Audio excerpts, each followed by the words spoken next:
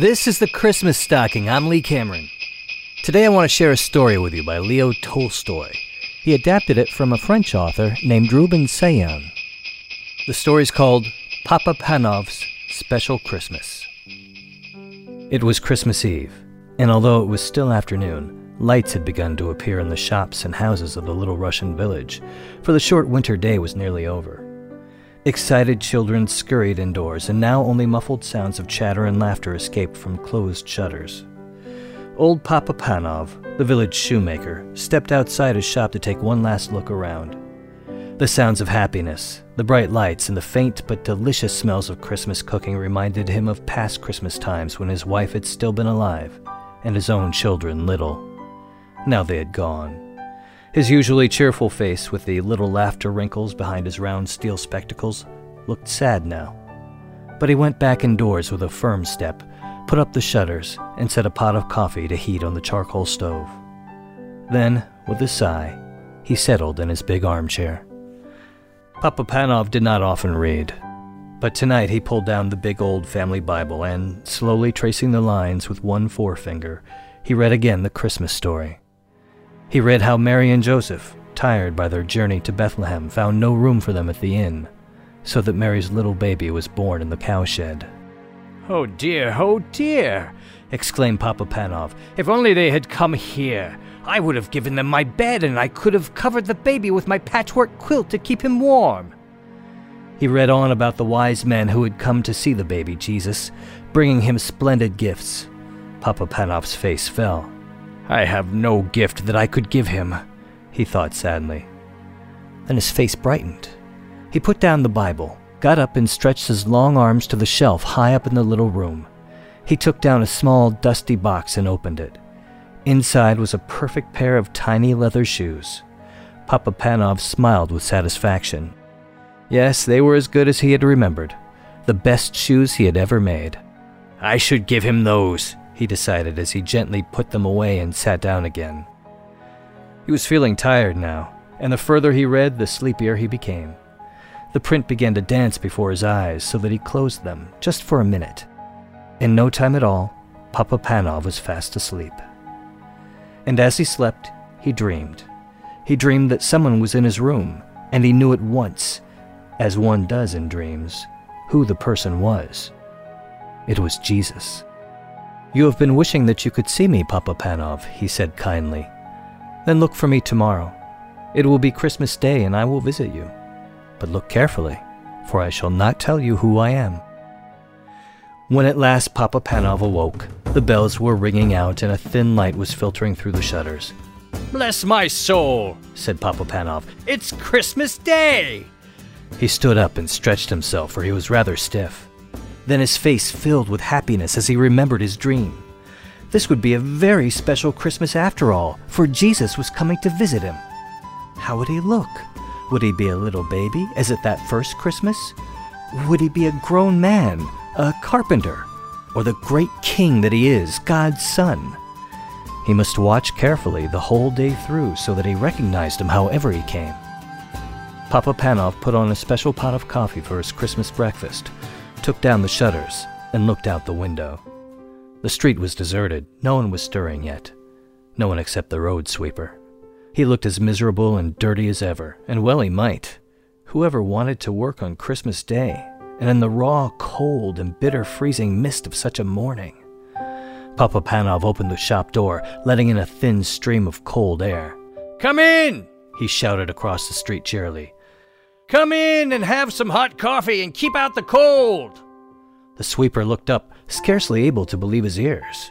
He was only too glad to put down his broom and come into the warm room. His old clothes steamed gently in the heat of the stove as he clasped both red hands around the comforting warm mug as he drank. Papa Panov watched him with satisfaction, but every now and then his eyes strayed to the window. It would never do to miss his special visitor. "Expecting someone?" the sweeper asked at last. So Papa Panov told him about his dream.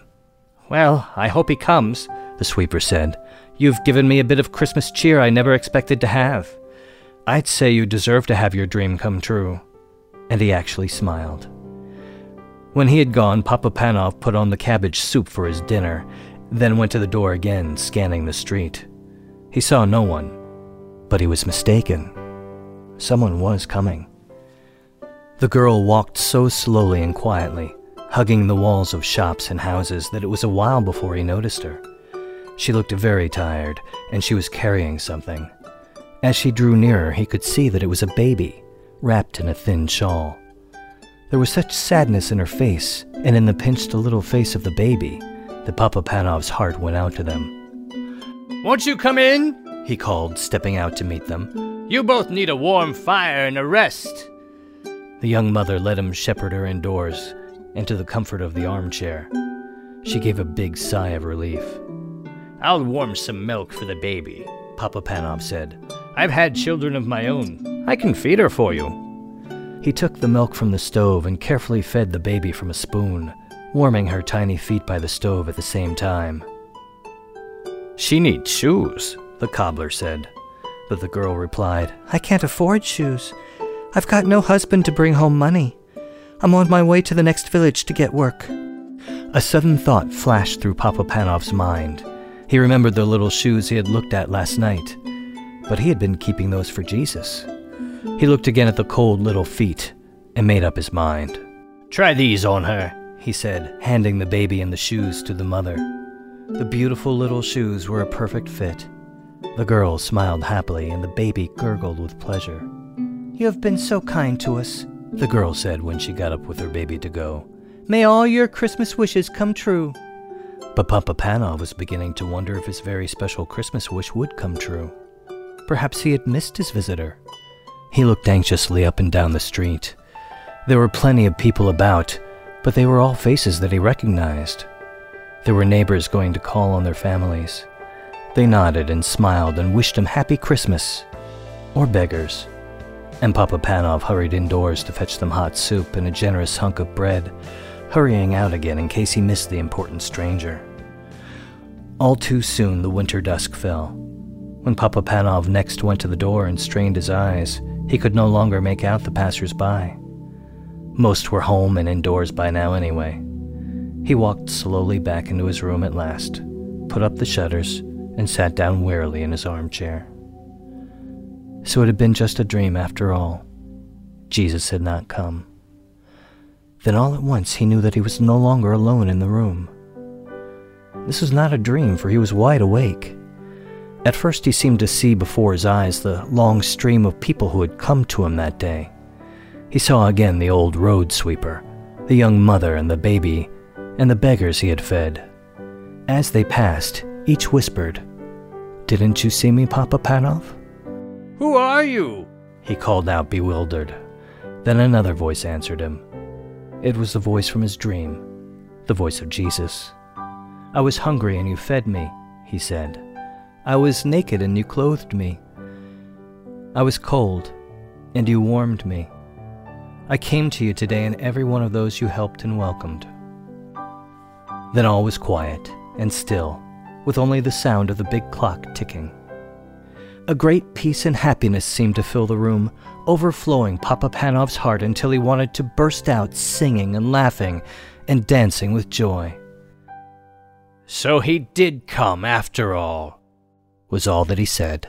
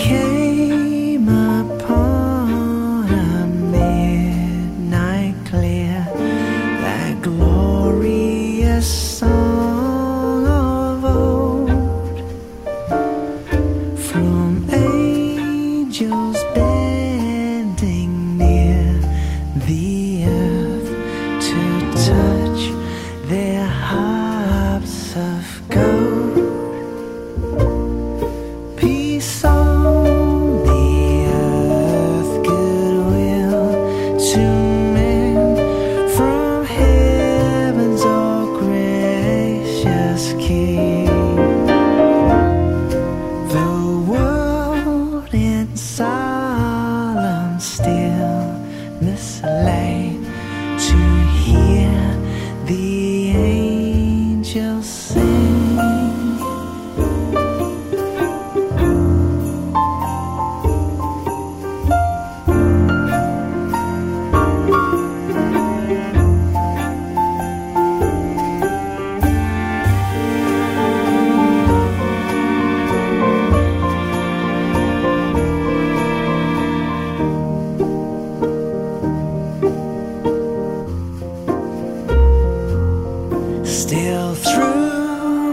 the cloven skies, they come with peaceful wings unfurled, and still their heavenly music floats o'er all the weary world.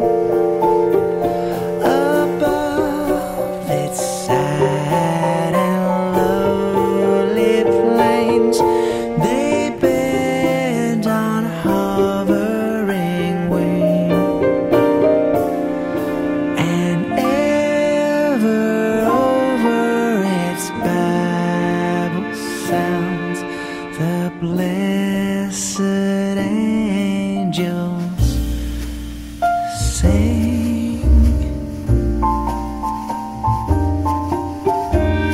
Peter Furler's singing in the Christmas Stocking. You might know him from the Newsboys. He was with that group for a long time. And that's David Ian playing the piano. That's from his album simply called Christmas. And it's a good jazzy album if that's the kind of Christmas music you like. Well, that was a pretty long story, so I don't want to take up too much more time. This is the final episode this year, but I'm not quite done. Make sure you keep the feed open for Christmas. I'd love for you to check back at Christmas. Got a little something for you, just a little something for you. It's not exciting. Consider it a stocking stuffer. But then I have kind of a not really episode, just a song I want to share with you right after Christmas. So come back for that, okay? If you've missed any of the episodes this season, they're all on iTunes and all the podcast apps, and of course they're at mychristmasstocking.net. I'm Lee Cameron. If for some reason you don't catch me at Christmas, have a Merry Christmas, and please come back right after. I'll talk to you soon in the Christmas Stocking.